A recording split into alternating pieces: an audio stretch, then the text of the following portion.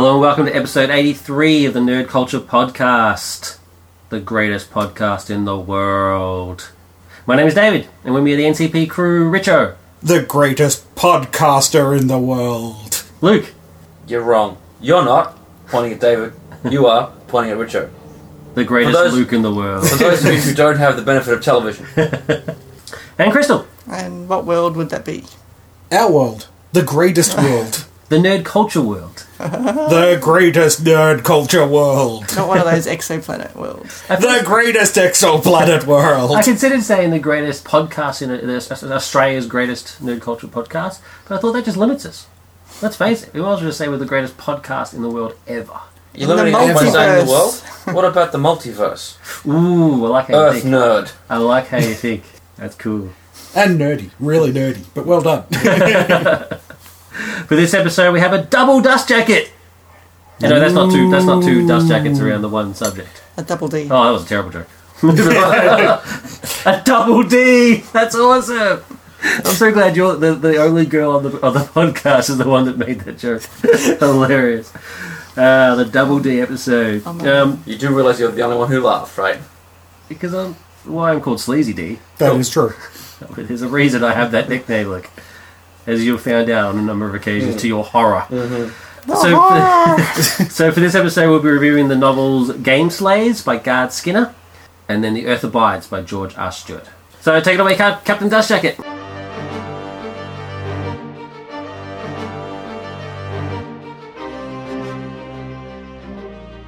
Well, I'm actually not going to be Captain Dust Jacket for this first review because we actually divvied up the books this time around because we were doing two reviews.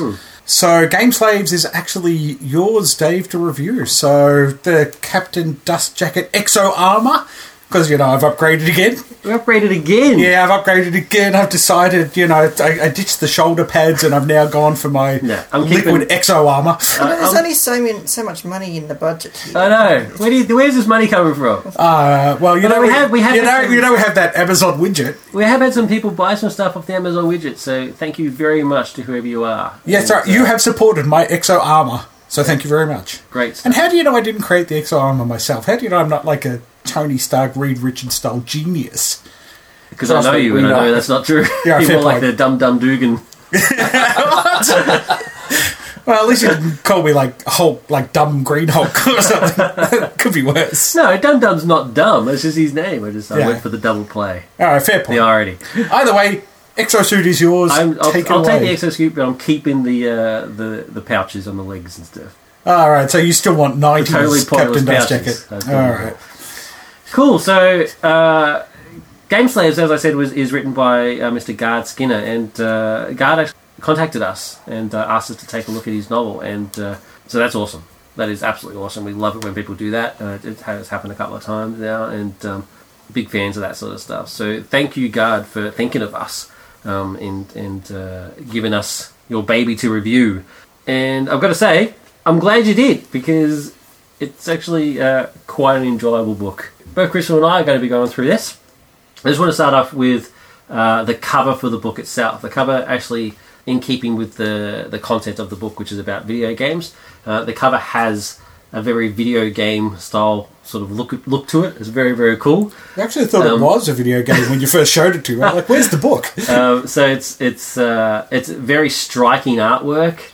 So as I said, the book is about video games. It deals with a group of NCPs, non-player characters, who exist in the video game world. It's the main character is Phoenix, and his team is basically called Team Phoenix. And what these guys do is they sort of live in an environment where it's kind of like a military installation, and so they take on the role of the bad guy in whatever game that you may be playing. So it personifies the nameless, personality-less characters that you, as the player character, get to blow away in every game that you're in. So right off the bat, I was automatically fascinated. Later on, as the novel progresses, it introduces some more sort of science fiction elements, which are quite Matrix-like. But off the bat, it for me started off as sort of Wreck-It Ralph sort of deal. So video game characters as real people. So eventually it becomes what if Wreck-It Ralph met the Matrix. And for me, that's awesome. So you've already got my two interests already covered. The main characters, Team Phoenix, are going along quite well until they get a new recruit. So every now and again, one of the characters will just disappear, and they don't really think too much about it. It's I don't know if it's because of their programming or whatever the case may be, but they're kind of like, yeah, this happens. And this life's not for everybody. But they get a new recruit named Dakota, and she starts to shake up the system. So the characters are very well treated. I mean, basically, whenever they're not actually working, so whenever they're not on shift, all their needs are taken care of. It's they don't have to basically buy anything. It's all supplied, food, lodging, that sort of stuff. Phoenix is he doesn't say it at the start, but he's in love with he's one of his teammates, Me, who's the only other female on the team, and is very protective towards her. And so he's happy. Phoenix is actually he's genuinely happy with his lot, and until Dakota comes along and basically messes it up, and she does it in a really cool scene where, as NPCs, and they're generally most of the time portrayed as the bad guys. It's their job to try and kill you, the player, and they're the best at what they do. They're very Wolverine about it, like that. They are the best team available, and they will go out of their way to win. Not because they don't like the players; they love the players. It's just more the ones that they just really want to win, and they're good at what they do. But there is one scenario where they're firing back, like they're being fired upon, and they fire back, and Dakota has this crazy idea that instead of actually fighting, she has sort of a let's give peace a chance moment, and stands up and tries to talk to the player character and discuss, like, why are we fighting? Why can't we just sort of sit down and have a cup of tea, sort of stuff? And and Phoenix is just blown away by this. She's just like, this is unheard of.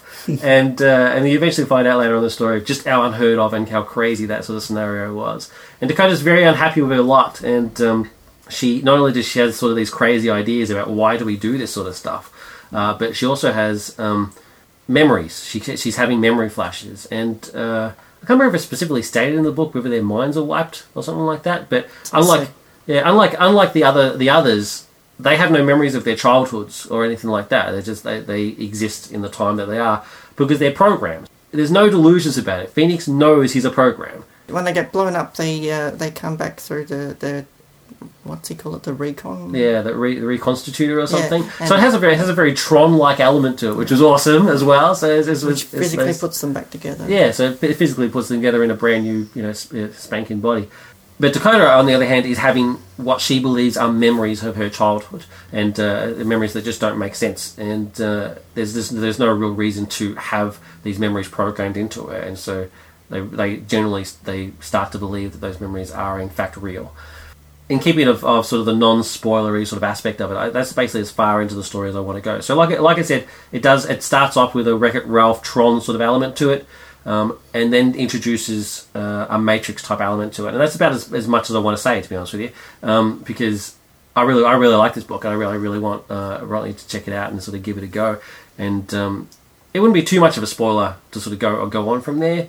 But I really just don't want to. I just don't think we should. Yeah, I don't think there's a need to. Yeah. So, but I guess, if you're familiar with those sort of worlds, those sort of universes, you'll have a general idea of what I'm talking about. Even if you're not familiar with it, it's not hard to follow. The only thing because coming from a non-gamer perspective, the only thing I would suggest is put what NPC stands for. It's obvious. I know what it is, but it's not, Oh, I see what you're saying. Like a glossary almost? Or? Yeah, okay, yeah, that's a fair point. Well, he has a little thing at the start of the characters, but there's a bit at the start which I thought was awesome. It's assumed that anyone who reads it is a gamer, and I suppose anyone who goes through it probably would be a gamer because that's the type of audience it's going to attract. But yeah, it's not that I didn't know what that was. It's just I didn't know what the actual letters stood for. Yeah, that's a fair point. So it is definitely a benefit if you are a gamer to read this. And I do need to point out that it is actually a young adult novel. It reads like a young adult novel. Yeah, I did do a bit of research about a while ago about this in preparation, but now I think I might have forgotten some of it. But I'm pretty sure Guard himself is a teacher, a high school teacher. I think I could be wrong, and that he wrote it in response to a discussion they were having about virtual realities and artificial intelligence. I could be wrong. I'm pretty sure that is the case. Which fascinates Gard himself, and then led to this novel. And it does have very much the elements of that. It's like, what does it mean? What does it mean to be real? The novel itself is is basically in two halves. The first half is essentially what does it mean to be a person and to sort of have feelings and emotions, and then the second half goes on to what it does, which, like I said, I don't want to talk about. As a gamer, I agree with Crystal. It's if you are a gamer, you will definitely get a lot more out of this. It's for me, it was very much. I'm a big, as the listeners will know, I'm a big fan of Easter eggs and stuff like that. And he never, because he doesn't want to get sued, I assume, doesn't specifically mention games, actual real world games, except for like really old, games like Pac-Man and stuff. But in the current sort of crop of games that he mentions, he sort of alludes to and sort of gives them slightly different names and stuff, which I thought was awesome. So I really love those sort of, picking up those sort of nuggets and stuff. I mean, just to name a few, he mentions Gears of War, Call of Duty series, Halo. So there's a lot of sort of first-person shooter type stuff in there. And the bios that Crystal mentioned, which are cool at the start, have a very much of a sort of a Gears of War sort of aspect of it. It's like, how many hits they've got, how many kills, confirmed kills, accuracy, that sort of stuff. So as a gamer, I really, really got into it right from the outset. I was really drawn into it. And then as a fan of science fiction, I was then sort of drawn into it even further in the terms of the questions that that Phoenix himself starts to ask, based on what Dakota is saying and what she believes. Yeah, having said that, don't let that having to be a gamer put you off. I still got into it not being a gamer at all. It's probably not a novel I would have picked up on my own without having to read it for the podcast, but I found the lead character Phoenix, while he wasn't a really in-depth character, he was an endearing character, and he's the one that narrates the book, and it's like he's sort of talking to an old friend, the way it's written. So it does it draws you in. I wasn't surprised by any of the directions that the book took. I sort of figured out what was going on early on. However, without spoiling it, I did enjoy the way it ended, and it did take a direction that I wasn't quite expecting right at the end, so that picked it up for me right towards the end. Some of the battle scenes did draw on a bit for me, but that's always my gripe. Cool. There's nothing against the book. For the story, it was well written and well told. I don't think at any point there was anything I would cut or anything I would add. Yeah, I mean, I do agree with you that it's not super in depth, and it is, but it doesn't even pretend to be. Yeah, but that's right. That's exactly. It doesn't. It's not an Agatha Christie novel. So I mean, there is a bit of a mystery to it, and it's pretty easy to figure it out. But I think that's more just because we're just seasoned readers, I suppose. It's more about exploring concepts and you can say it without spoiling it. It's more about it's a bit like Total Recall and exploring what is reality. Yeah, that's exactly right, and I think that's what it does really well. I mean, I guess in terms of any negatives I would have been a little bit more characterization would have been good. I mean, I quite like. I don't know about that, because I like that because they're NPCs. That I think the lack of characterization adds to it, because NPCs would not have a great deal of depth of character, and that's what they believe that they are from the start. But then you find out later on other things, and so more characterization at that point. Okay, yeah, I'll live with that. Might have helped a little. I'm not saying a terrible much. I mean, I agree with you what you're saying about Phoenix. I mean, he's the main character, and you get to know him more than you do the others. And he's telling this story in hindsight, so he's perfectly adequate for what he does. But maybe just a little bit more would have been good. That being said, that's my only negative. Actually, I think this is very well written. I think this is very interesting. It moves at a great clip. I mean, it moves at a young adult pace, and I'm a child at heart, so I like it. It doesn't. There's no flab. I mean, everything makes sense. It's very, very well done, and it's refreshing for me to read a young adult novel that's not terrible. Is that true? Because I mean, I've been in our reviewing sort of thing. I mean, I don't like to review things that I haven't actually either seen or read, and so we've mentioned in the past how I've subjected myself to Twilight and various other books of that ilk. And God, I'm so happy that this is not terrible like these are. I mean, this is actually really enjoyable. Yeah, I'd give it a strong 3.5 looks. Yeah, and I'll actually even go higher than that. I'll actually go with 4 looks. It was quite enjoyable stuff, and a huge thanks to Gard for bringing this book to our attention. So check it out. It's available through Black Star. I believe it's Black Star Publishing. So it's on the shelves. Check it out. If you like good books, it's for you. So that was Game Slaves by Gard Skinner. Next up we have The Earth Abides by George R. Stewart.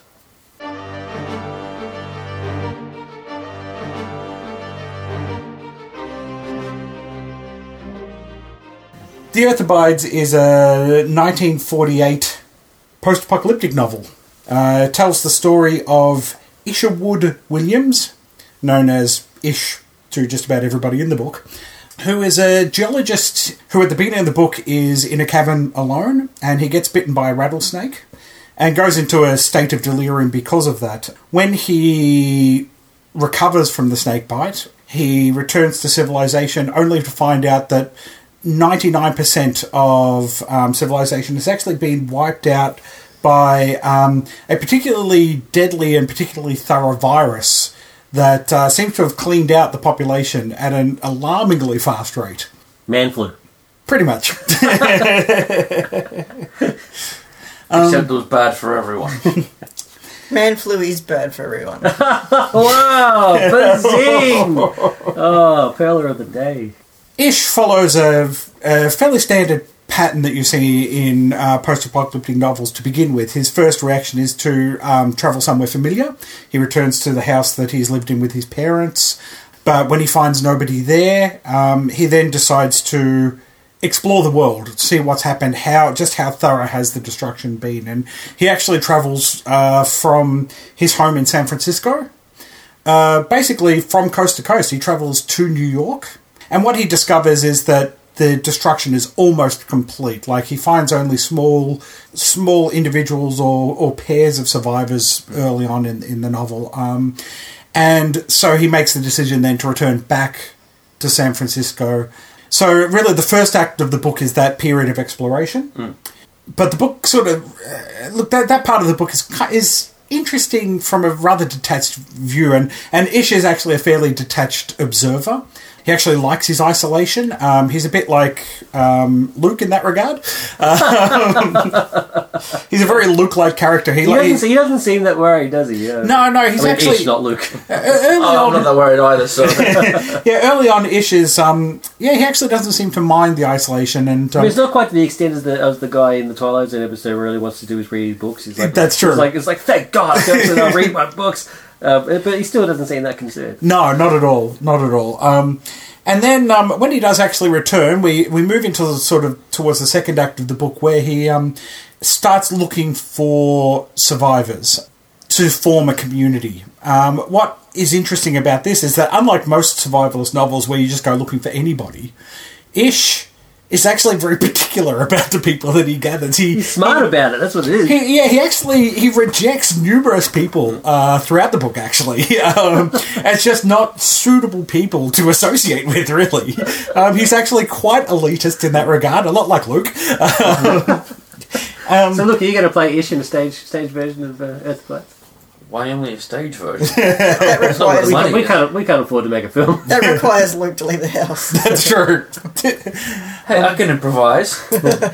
So eventually Ish meets Emma, and he does actually fall in love with her, and they start the beginnings of a new civilization, and they gather a small group of people to them and start breeding. Yeah, so they gather a small group of survivors to them. Most prominently is Ezra, and Ezra is the people person. He's the one that they use to judge right and wrong people, really, because that's what Ezra does. Ezra knows people, and he knows how to bring people together. So they form the basis of a community. in the second act, and they start having children, and good and bad things happen in relation to that. At first, they're fairly comfortable. There's a wealth of food available to them in cans from stores because, as I said, 99% of the population are wiped out, so the stores are available. Resources are there. At first, electricity and water are still running on basically automated hydroelectric systems. But slowly but surely, these systems start to deteriorate and they start to have to deal with new problems that arise because of that. Of course, the part of breeding and creating new generations of children becomes an issue for them as well. But Ish remains really concerned about restoring civilization. Like, he's a bit of a warrior and he acknowledges that himself. And by this stage, he's moved away from being sort of more of the isolationist personality. And he's really starting to worry about everything, but he just cannot seem to get things to work. He cannot seem to get people behind his ideas, and the people that he's with are complacent, really. They're happy to just live life as it is. They don't really foresee it as getting any better for them. You know, the world's true, but they're also not. Them. They're also not thinkers. They're not big ideas people. They're just they're people that sort of fall into this comfort zone and are happy with that. As the book progresses, we actually move through multiple generations of children being born, and as with all survivalist novels, a range of issues present themselves. In the third act of the book, they actually start to integrate with another group of people as well to sort of top up the gene pool and bring new skills in. But what Ish finds is that his efforts to bring civilization back fail. The new generations of children who don't actually know anything different from the life that they're born into, they start to develop their own superstitions, specifically about a hammer that Ish has. Ish takes a hammer from the cabin right at the start of the book, which he uses to, at numerous times to break into places and to, fend off potential threats and things like that. Absolutely. Because he's always carrying this hammer, and when he settles down, he gives it a place on the mantelpiece. The children start to see it as almost like a magical artifact. It's the symbol of power for the group that they're born into, which is called the tribe. And he tries to fight against that, and he can't. He struggles to try and get the people thinking about new ideas and reading books, and that fails for him. Yeah. He's respected, but essentially ignored. Yeah. He's still seen, especially in the earlier parts of the tribe's existence, he's seen as the leader of the tribe. Mm. But at the same time, the tribe are happy with the way that life is. Yeah. So they become hunter-gatherers. Yeah. And we sort of then, from there, we sort of progressed through to really the end of Ish's life. For me, there are a couple of negatives for the book. The first is, it is in many respects mired in the belief system of its time. Mm-hmm. Insofar as, there is men's work and women's work, and men do the hunting and gathering, and women do the childbearing. Nothing wrong with that. That's the way it should be. Having said that, it's something a bit harder there. Choose not to actually prove your point. I wasn't too concerned. It was used though. Oh, that's good. No, keep it away from me. Keep it away. It does in some respects, however, subvert some of those standards as well, especially in the discovery that Ish's wife Emma is actually a black woman with a black heritage. She's half black. Yeah. Which at the time meant that you were considered unbelievable. Black. Yeah, you were considered black. Right. If you were half black, quarter black, you were considered tainted in some way. Exactly. So in some respects, it does suit those standards of the late 40s and early 50s. In some cases, it subverts them. The lack of religion, I think, is another interesting one in that regard, and the half-hearted attempts to bring religion into the tribe. The other thing I would say about the book is that it really actually doesn't start. I think the story doesn't really get going until the actual creation of the tribe. Yep. The first 100 pages or so of the book, where Ish is just exploring the world, is kind of interesting, insofar as this is the way the world is.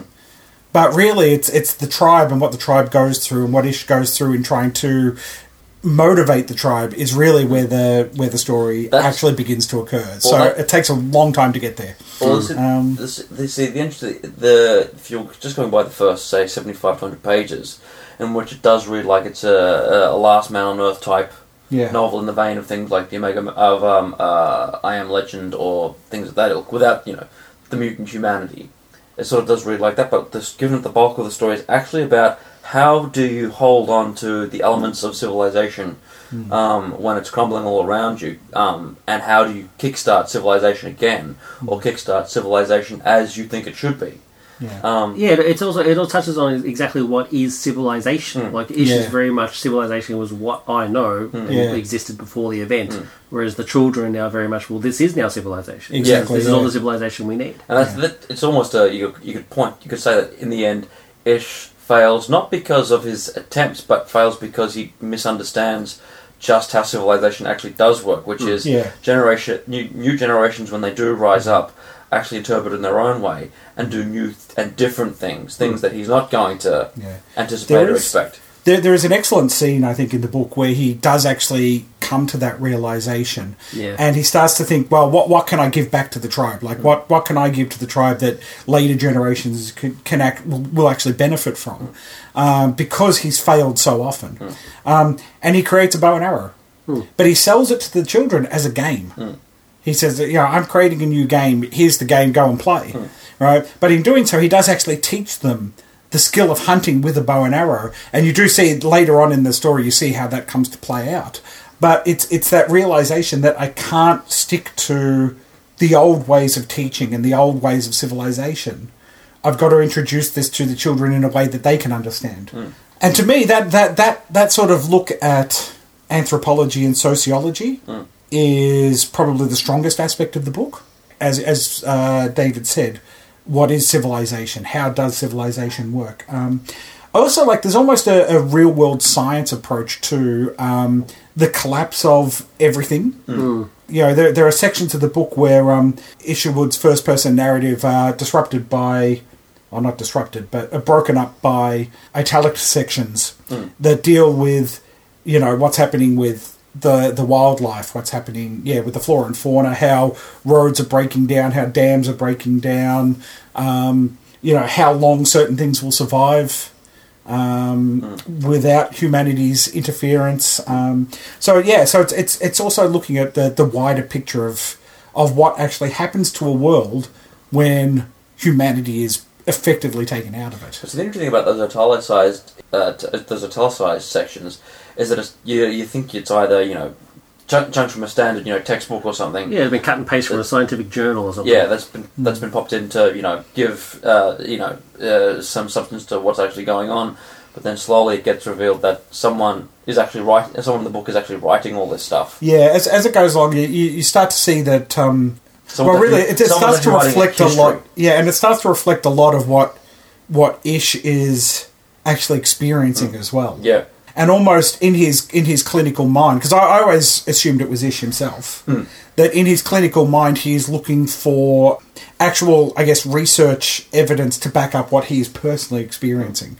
Also the impact on ecology as well is talked about as well, and he tries to be as thorough as he possibly can. One of the section early on what would actually happen to, say, the rats, in which the standard cliched thing is that the rats will take over and infestation and disease will run rife and things like that. And he says, well, hang on, no, the rats' survival depends on man's food storage capabilities, and once they get depleted, then the rats will actually start to turn on themselves and start eating each other.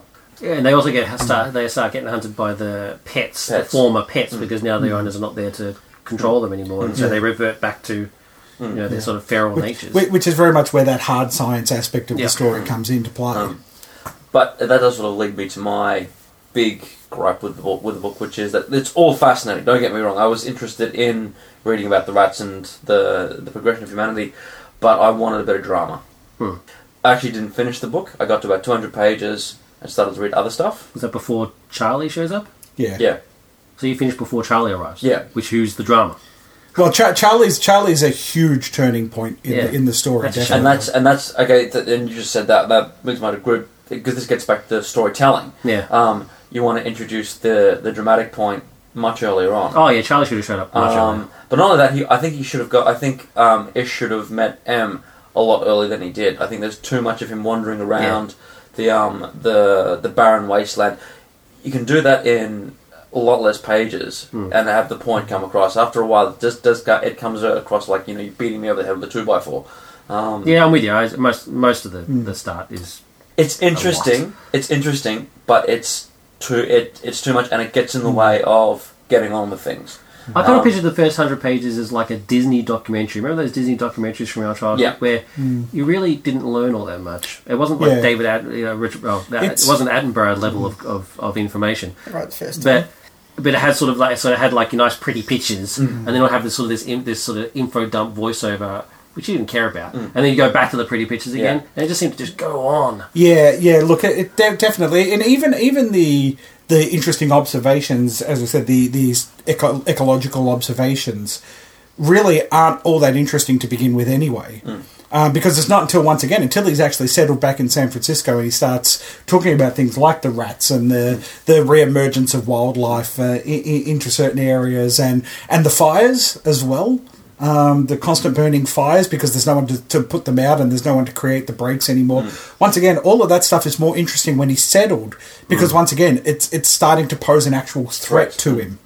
I do agree, though, with what Luke was saying. There is very much a lack of real drama and certainly threat to the main character, especially early on.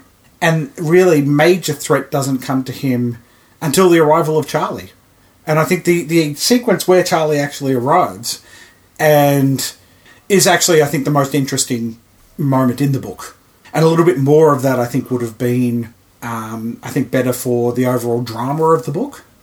Because there isn't a huge amount of threat to these people.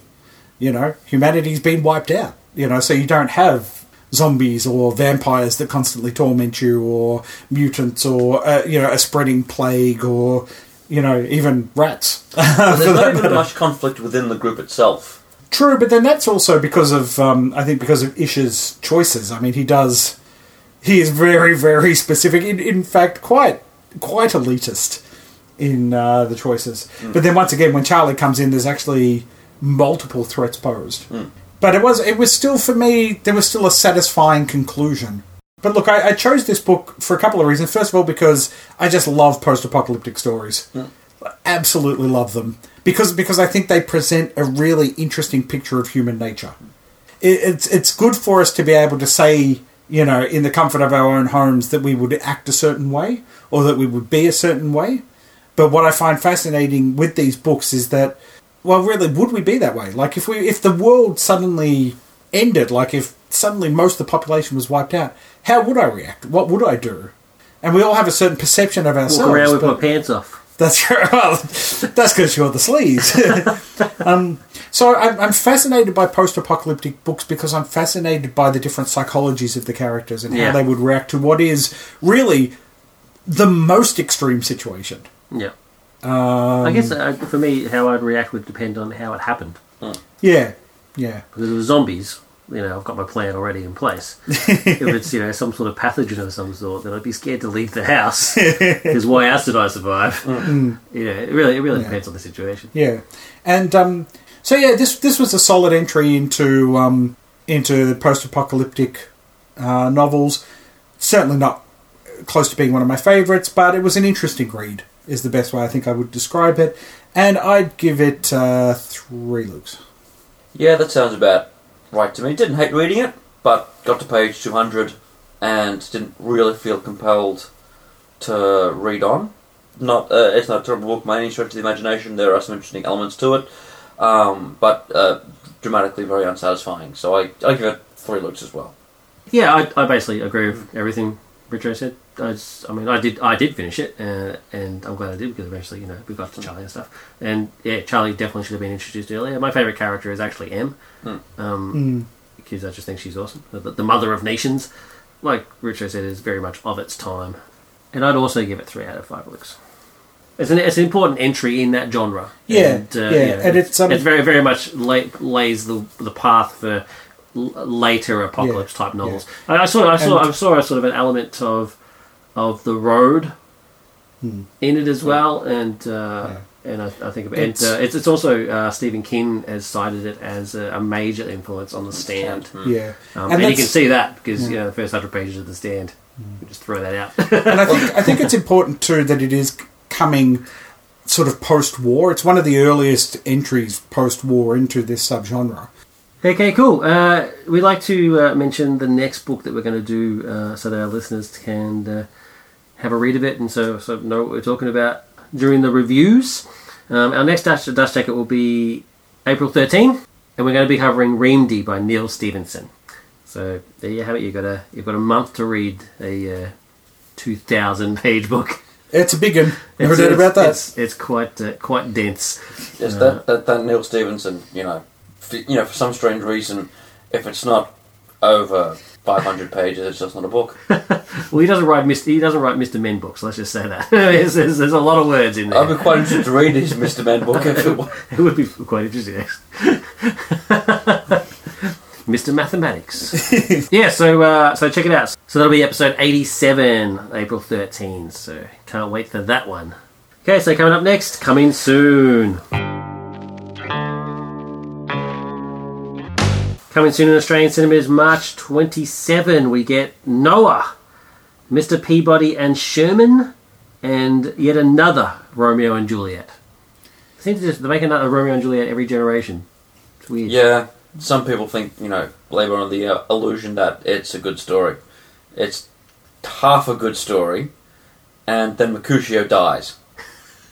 It does kind of fall down as soon as Mercutio and dies. Hey, the end of the story is impressive. It's classic. It is. But then there's that whole middle period where basically Romeo's, done nothing but pout.